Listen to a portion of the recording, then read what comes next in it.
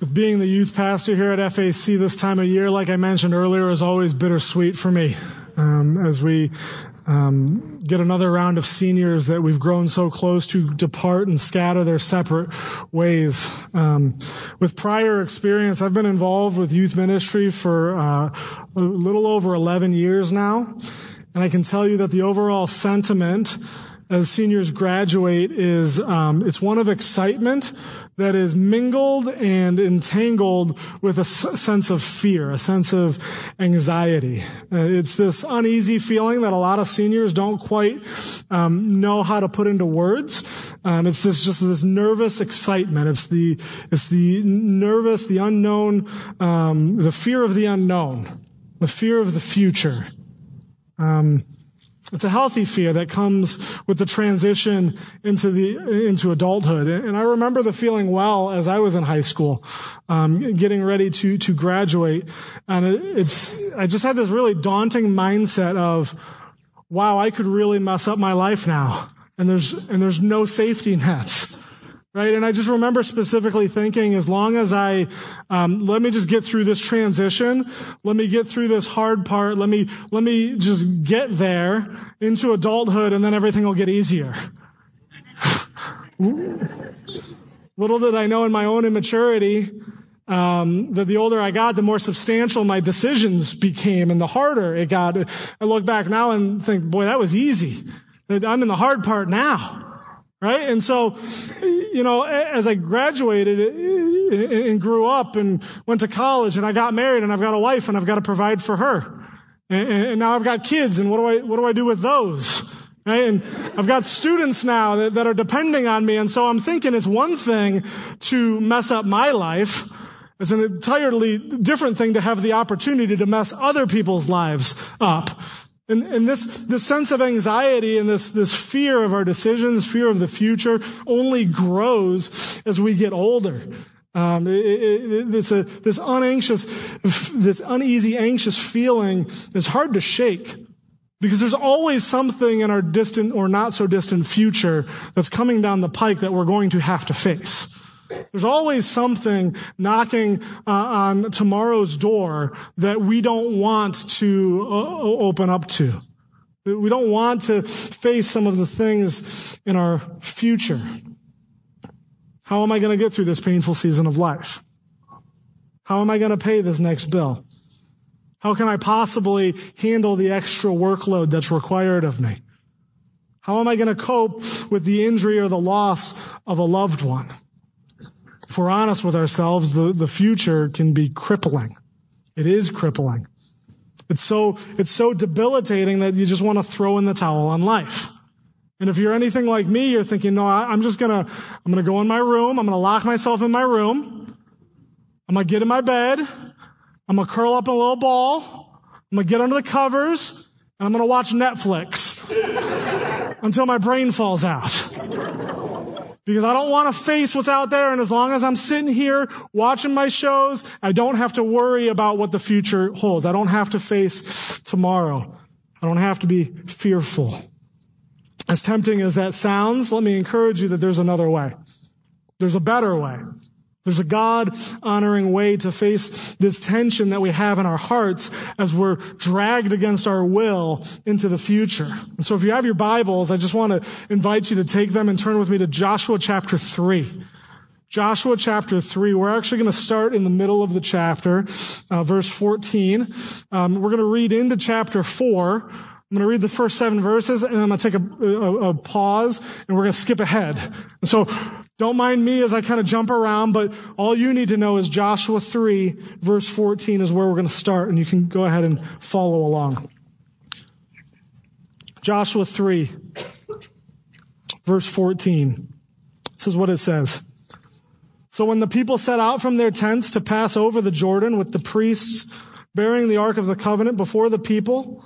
And as soon as those bearing the Ark had come as far as the Jordan, and the feet of the priests bearing the Ark were dipped in the brink of the water, now the Jordan overflows all its banks throughout the time of the harvest. The waters coming down from above stood and rose up in a heap very far away at Adam, the city that is beside Zarethan, and those flowing down toward the sea of the Arabah, the salt sea, were completely cut off. And the people passed over opposite Jericho. Now the priests, bearing the Ark of the Covenant of the Lord, stood firmly on dry ground in the midst of the Jordan, and all Israel was passing over on dry ground until the nation finished passing over the Jordan. When all the nation had finished passing over the Jordan, the Lord said to Joshua, "Take 12 men from the people, from each a tribe a man, and command them, saying, 'Take 12 stones from here, out of the midst of the Jordan, from the very place where the priest's feet stood firmly, and bring them over with you, and lay them down in the place where you lodge tonight.'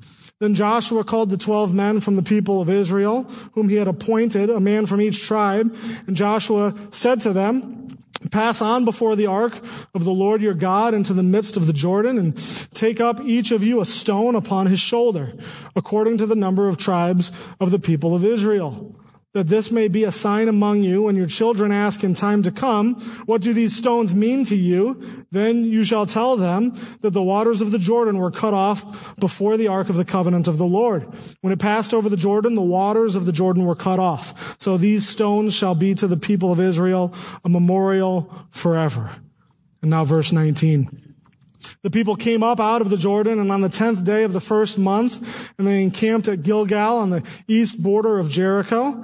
And those 12 stones which they took out of the Jordan, Joshua set up at Gilgal.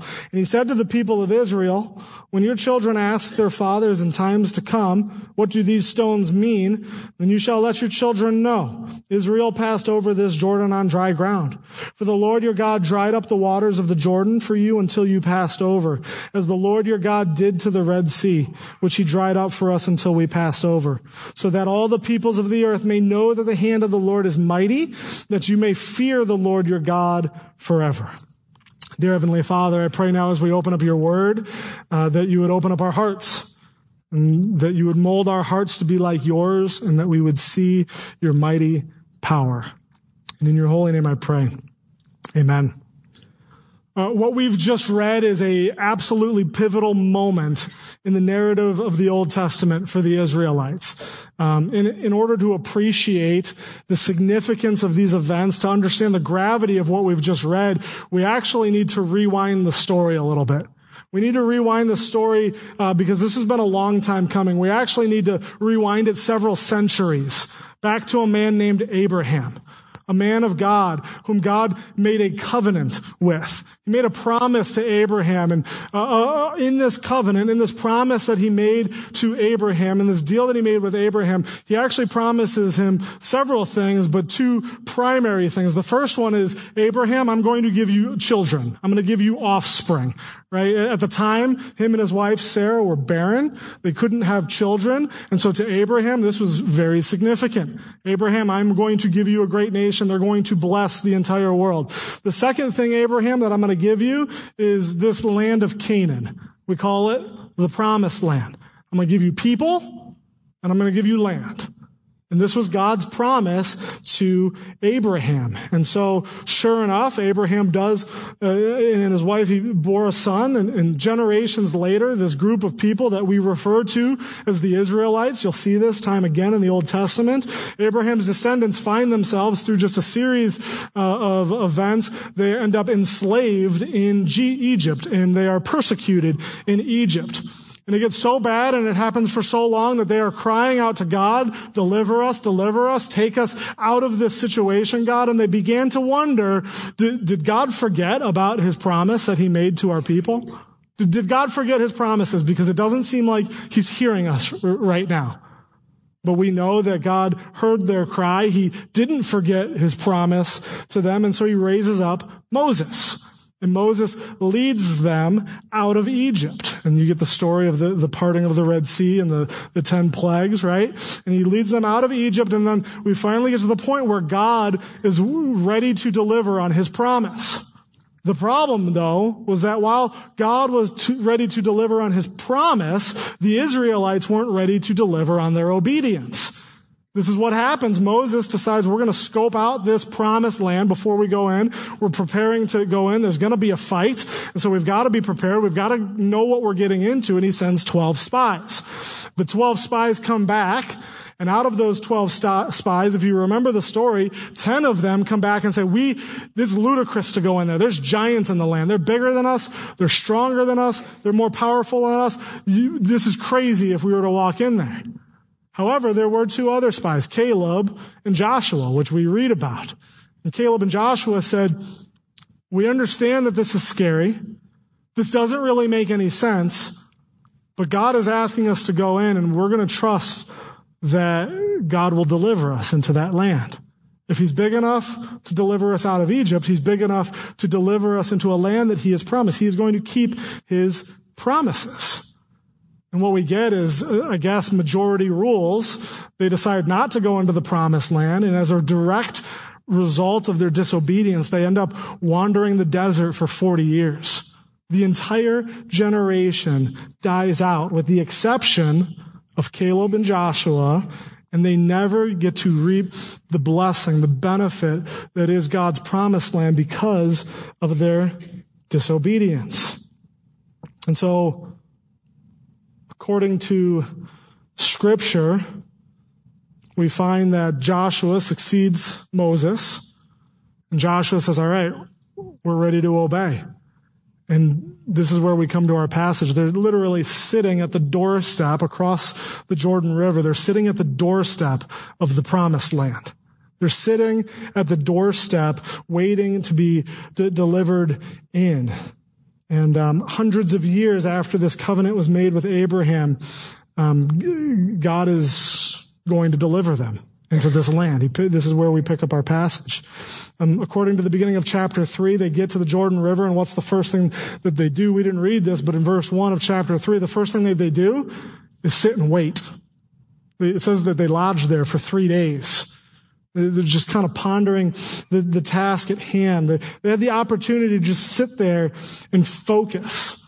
They sit there and just think, all right, are we ready to obey? It's almost like God is like just placing them in a spot where they can wait on him. And this is what happens, even in our own life. It's almost like God saying, are you ready to obey now? Are you ready? It's been 40 years. I could go another if you want. Obey me. It's like our children, right? When you need them to listen to you or obey you, and they're especially hectic or frantic and they're running all over the place, you just grab them and just say, hey, just sit down for a second. Just stop. No, just look me in the eyes. Just rest. Are you ready to obey now? Are you ready to obey? And this is what God does with the Israelites, and they wait and they wait and they wait on the Lord as they ponder the task of getting through this giant obstacle. And then on the 3rd day, God speaks. God's ready to give his instructions. They've waited long enough, and God decides to act. And he tells Joshua, hey, Joshua, go instruct the priests who carry the Ark of the Covenant. And the Ark of the Covenant, guys, was just, to put it plainly, it was a representation of God's power and his presence. He says, go tell the priests, take the Ark of the Covenant and just walk into the Jordan River. Just dip your feet, dip your legs into the brink of the Jordan River. Just go out there and just stand there. And then that's it. God doesn't tell him what he's going to do. He just wants them to obey. Just take him at his word. Just go and do it. If I'm sitting there, if I'm Joshua, I'm thinking, okay, I'm writing down these steps, God, what's next? Like, what do we do next? No, that's it. That's all I want you to do. And so they do. They go grab the Ark of the Covenant. They bring it into the water. And would you know, the river was halted. The river flow stopped. And the Israelites were able to walk across on dry land. And we see that God, once again, hundreds of years after his covenant with Abraham, has delivered on his promise, has delivered them into the promised land. And so as they cross the Jordan, we see 2 things in the Israelites' attitude. The first one is, this is a mark of obedience. We've already touched on this. This is a mark of obedience. They had to obey if they intended to inherit the promised land. We see this in the previous generation. They didn't obey and they ended up paying for it. No, if you want to enjoy God's blessing, you have to be obedient. There is an obedience mark when it comes to receiving God's blessing. So we see that the Israelites were finally willing to obey. It's a mark of obedience. This is also a mark of trust. In verse 15, if you were to look at this river is flooding. It's overflowing because it's the time of the harvest. It's this particular time of year. This was no easy task. And they're probably looking at this thing like, how on earth are we supposed to get across this thing? How on earth is this going to work? This doesn't make any sense. But instead, what they did is they exchanged the visible and the tangible for the invisible and the spiritual. They're thinking, this doesn't make any sense, but we're going to do it anyway. We're going to do it by all human understanding. This is absolutely crazy. But I know that God's going to come through because he asked us to do this. So I'm going to trust him. I'm going to trust him. I think these are things that God still wants from us today. He wants our obedience. He wants our trust. And there are going to be things that he's going to ask you to do that you're not going to like. There are going to be things that he asks you to do that aren't going to make any sense. There's going to be things that he asks you to do that are going to sound crazy. He's going to ask you to lay down your life. He's going to ask you to sacrifice. And so what is our response when God calls us to such things? Obedience and trust. I'm going to trust him. I'm going to obey him. They obey God. They trust God. They cross the Jordan. And then we see this kind of weird break in the narrative. Right? Before the waters come crashing down, God kind of chimes in to Joshua. He says, hey, Joshua, I've got further instructions for you. Go grab 12 men, each one representing one of the tribes of Israel. Make sure all of Israel is represented. They need to go, and as they're passing the Ark of the Covenant, go tell them to go grab a big old stone. Right? Hoist it up on their shoulders. Bring that with you to the other side, into the promised land. Bring it with you to Gilgal and set up these stones. Set up this memorial that's going to be there forever. Now if you look at the passage, it could be 12 stones for each person or one stone for each person representing 12 stones. It's up for interpretation. The bottom line, the meaning doesn't change. It doesn't matter. They're to set up a monument with what I believe is 12 stones on the other side. And it's a simple monument, right? It's very simple. There's nothing special about it. There's nothing carved. There's no symbols. There's no inscription with a hammer and chisel. Just 12 rigid, heavy stones. And we see this memorial that Joshua is commanded to set up. It's really a visual aid. It's an illustration that is built with the intention to provoke questions, mainly from their children. God knows that future generations are going to look at this thing later on, and they're going to ask the question of this memorial. They're going to ask, what do these stones mean? Because if you think about it, that's what children do. They ask questions, don't they? It's all they do sometimes is they ask questions. My son, Jacob, he's 3 years old, and he's in this very inquisitive phase right now. It's all he's doing is asking me questions. The other day, I was putting clothes on to go cut the grass. I was putting my lawn mowing clothes on, and he looks at me and he says, Daddy, why are you changing your clothes? Well, I got to go mow the grass. Why do you have to mow the grass? Well, because it gets long, bud, and it doesn't look very nice. Why does it get long? Well, because it rains, and when the rain, hits the grass and the soil soaks it up, that's what causes it to grow. Why does the rain cause it to grow? Because God made it like that, I guess. I don't know. And he just goes on and on and on. And we play this little game now where we see, it's almost like a game of chicken, right? We see who can keep going the longest, and he always beats me. He will never resist. He will never give up because he wants to know. He is like a little sponge that just wants to absorb information. All the information. He wants every drop of information that he can get. And these children are going to see these rocks in the future, and they're going to ask, hey, Daddy, what do these stones mean to you? What do these stones mean? Don't you see that the purpose of setting up these stones is by nature generational? It is by nature generational. Don't miss how important this is.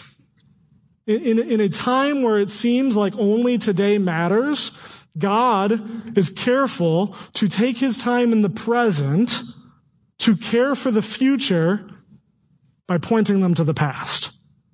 He is taking a break from the story, a break from the narrative, a break from the story, the crossing in the present to minister to the future by pointing them to the past. He wants these children to be pointed to the past. And this is our responsibility as Christians to the next generation.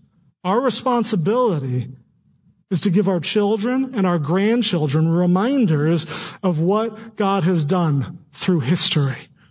This is why we have children's ministry here at FAC. This is why we have youth ministry here at FAC. Not so that they can have fun, not so they can play games, not so they can make some friends, not so you get a free night of babysitting. No, we do this to tell them about the great wonders of God. And this is how future generations participate in the acts that God has done.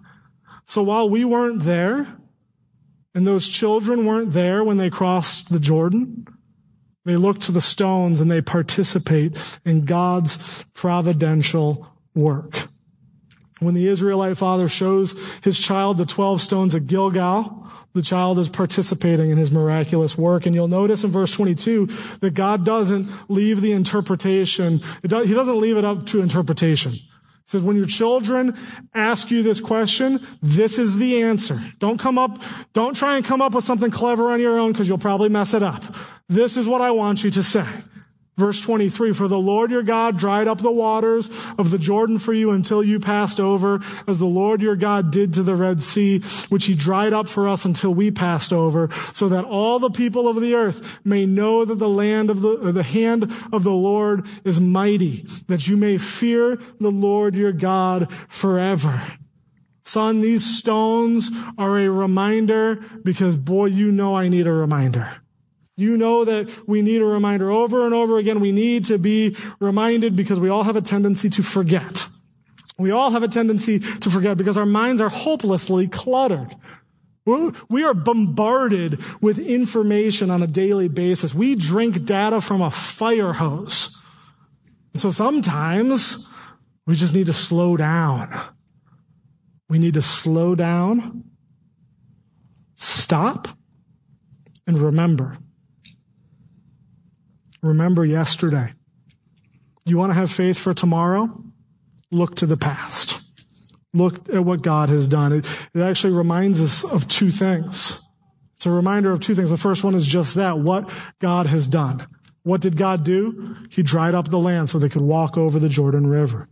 He halted it. He came through on his promise. That's what God did. Yeah, we got the water and it's a miracle and they all crossed over. But what did God do? He crossed over. He separated the waters so that he could deliver on his promise. It's a reminder of what God has done. The second thing that we're reminded of is who God is. Verse 24, it says, so that all the peoples of the earth may know that the hand of the Lord is mighty. When we see these stones, we are reminded not just of what God did, but who he is. And who is he? He is wonderful. He is mighty. He is glorious. And when we see these stones, we're reminded of the glorious, majestic, breathtaking supremacy of God. And this reminder of what God has done and who God is should elicit a response. And it's at the end of verse 24. You can see it right there. So that all the peoples of the earth may know that the hand of the Lord is mighty. What response should that draw out of us? That you may fear the Lord your God forever. What is that response? The fear of God. The God who can open up this river is a God to be feared.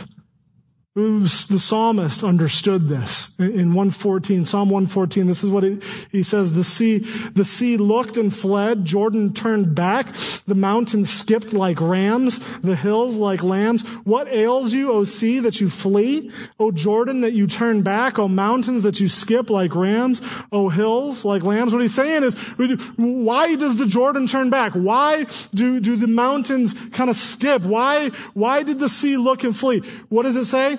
Tremble, O earth, at the presence of the Lord, at the presence of the God of Jacob. God doesn't even need to do anything. Just his presence should make us tremble. Just his very presence should cause us to fear him. And to fear him means to hold him in just the highest respect. It's a visceral recognition. It's like this emotional response of God's might. To fear him is to take him very, very seriously. To fear him is to not desire to wrestle with him or tangle with him. John Piper is a pastor from Minnesota, and he compares the fear of God to that of being involved, witnessing just a horrible storm. And as I'm reading about this illustration, I thought about a time in my own life. Several years back, it was Independence Day. My wife and I decided to take Ella, she was just a baby at the time, to go see her first firework display. We weren't sure how this was going to work, how she would react to the fireworks, but we decided to give it a shot. And so obviously with Independence Day, we had to get there like super early, and our car was already parked super far away. But we get to our normal spot, and we're ready to watch the firework display, and then off in the distance we see like storm clouds. They look like, oh man, we might get some rain. There was nothing intimidating about them. It was just kind of like we might get rained on. This isn't going to be pleasant.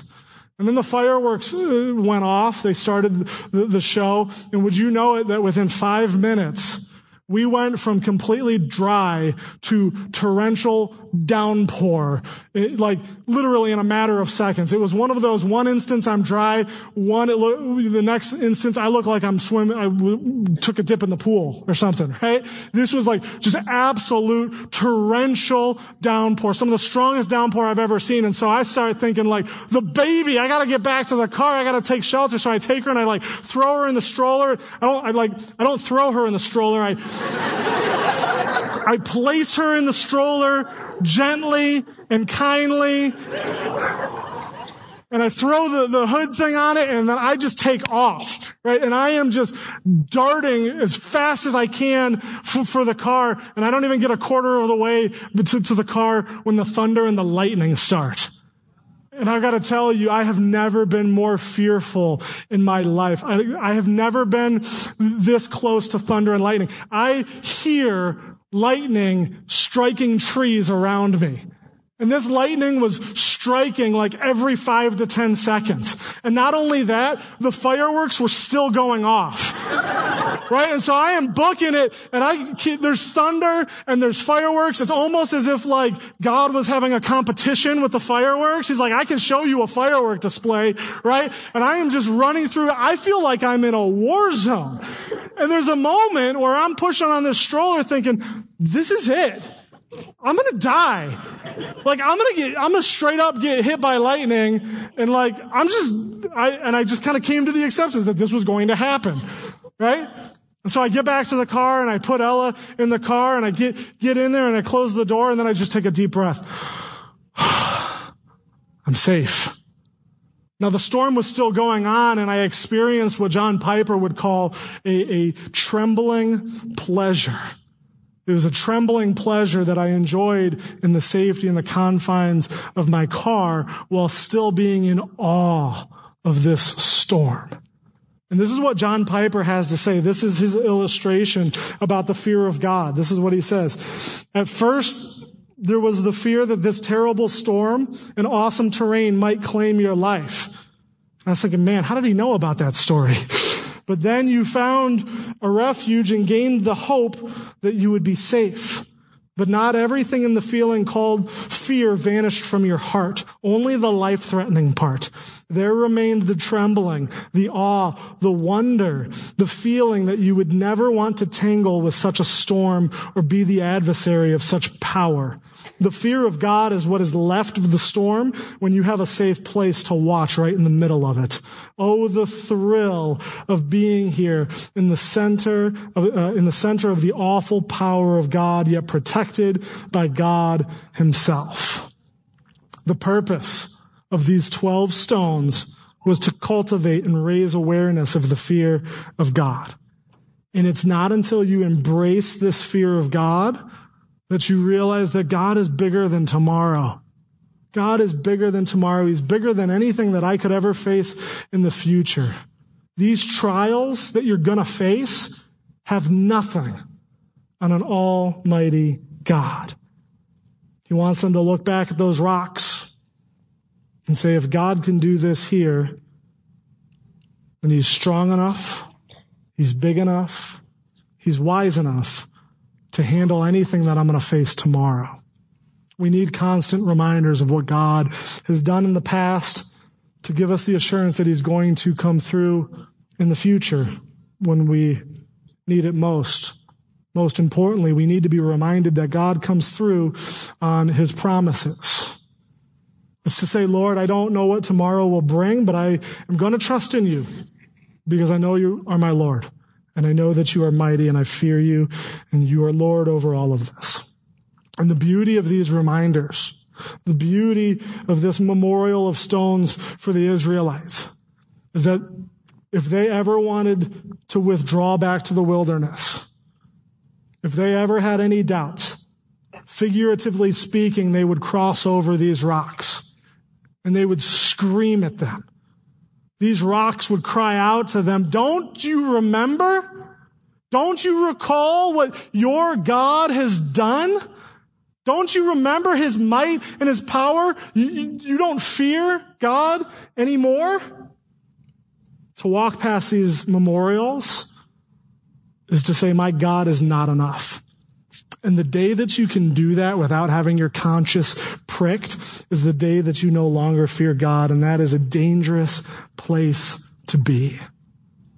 And so I think the application for us today is pretty clear.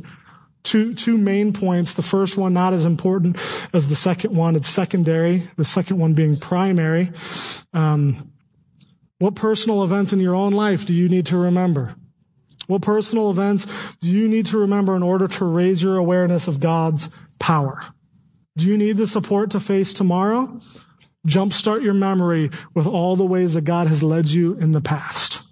How has God led you? What markers have been laid down in your own spiritual walk that remind you of God's sovereign hand at work? Maybe, just maybe, it was a time where he led you through a valley of despair. Perhaps it was a time when God provided for you when you had nothing. Maybe it was a time that God healed your sickness. Maybe it was a time that his hand of protection was over you and he shielded you from physical danger. I've got one of those. If you were to dig around in my wallet, you would stumble across this old subway ticket. It looks like this. I've got a picture of it. It's kind of torn up. It's been through the laundry a couple times. And you might look at that and say, Mike, why do you keep that old rugged thing? Like, what does that mean to you? And so something that seems so ordinary to you is actually very, very important to me. If you see the date on there, it actually reads July 7th, 2005. It's a subway ticket to the London Underground. That morning on July 7th, 2005, there was a terrorist attack in the London Underground system, and it claimed the lives of over 50 people. My train left out of Highbury Station, as you can see. One of the bombs that went off in one of the Underground trains left from King's Cross Station, which was just about a mile and a half away. We brushed death that morning. Why didn't they pick my train? I don't know. I'll never know. We were underground when that attack took place. And so I hold on to this ticket as a reminder of God's grace that day. As a reminder that day God protected me. And we've got to be careful though. And this is why these things are secondary. these personal historic moments that you have point to a time that God has come through for you in a very specific way. But he may not come through with you in that specific way in the future.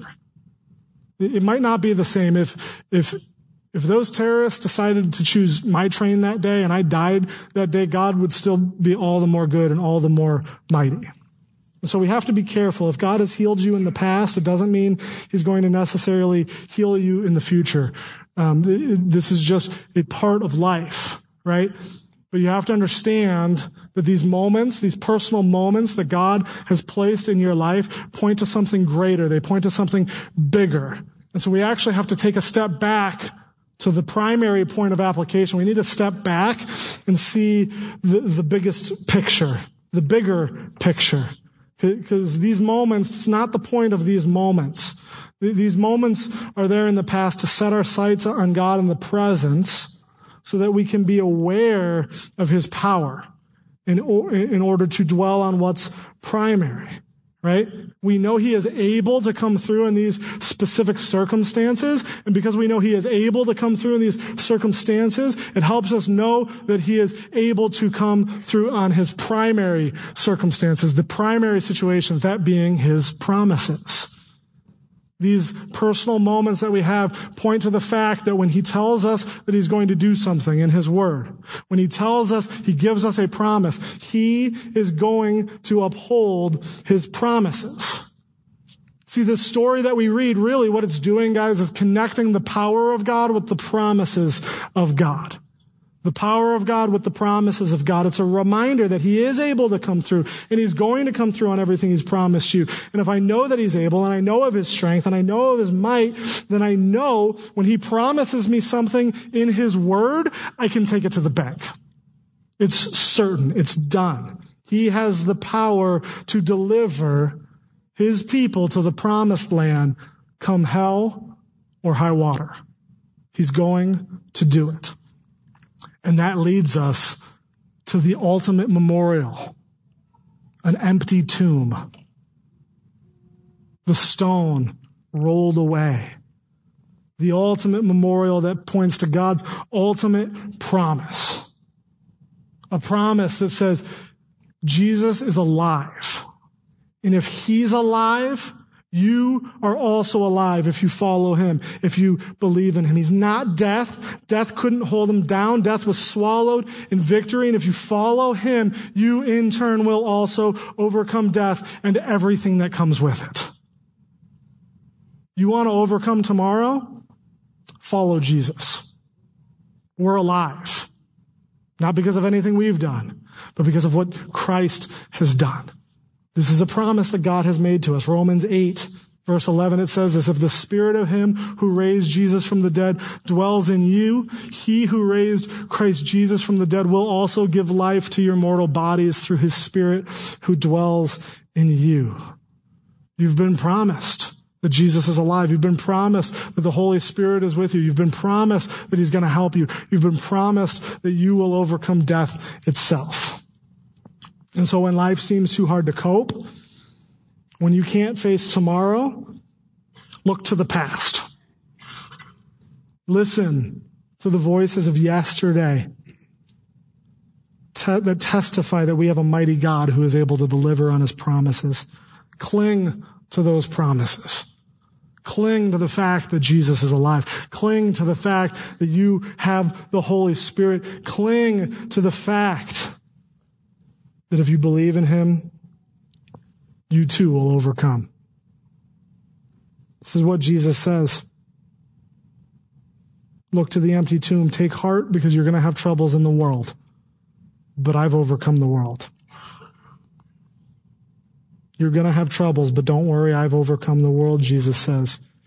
And he has overcome anything you will ever come up against. There's nothing that you're ever going to face that Jesus hasn't in turn already conquered.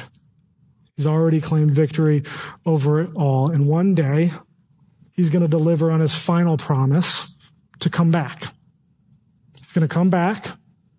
He's going to take those who are his home, and he's going to put death in the grave once and for all. Let's pray. Dear Father, we thank you that we overcome in turn because Christ overcame. We are reaping the benefits and the blessing of his work, and that is extremely gracious, and we thank you for that, Lord. I pray, Father, that we would constantly on a daily basis be reminded of your power, your might, and I pray, Father, that that would instill fear in our hearts, and that this fear of you would bring about a response that honors and glorifies you, Lord. I pray that when we face our struggles, we would fear you, that when we are tempted to sin, we would fear you, Father. I pray, Father, we would have a healthy understanding of your awesome, wonderful, marvelous power. I pray, Lord, for the rest of today as we go, that you would bless it. I lift up our offering to you, Father. I pray that these financial resources that you have richly blessed us with would be used to tell of people of your great name and your great power, Father. Let this giving not be done in vain, Lord. And in your holy name I pray. Amen.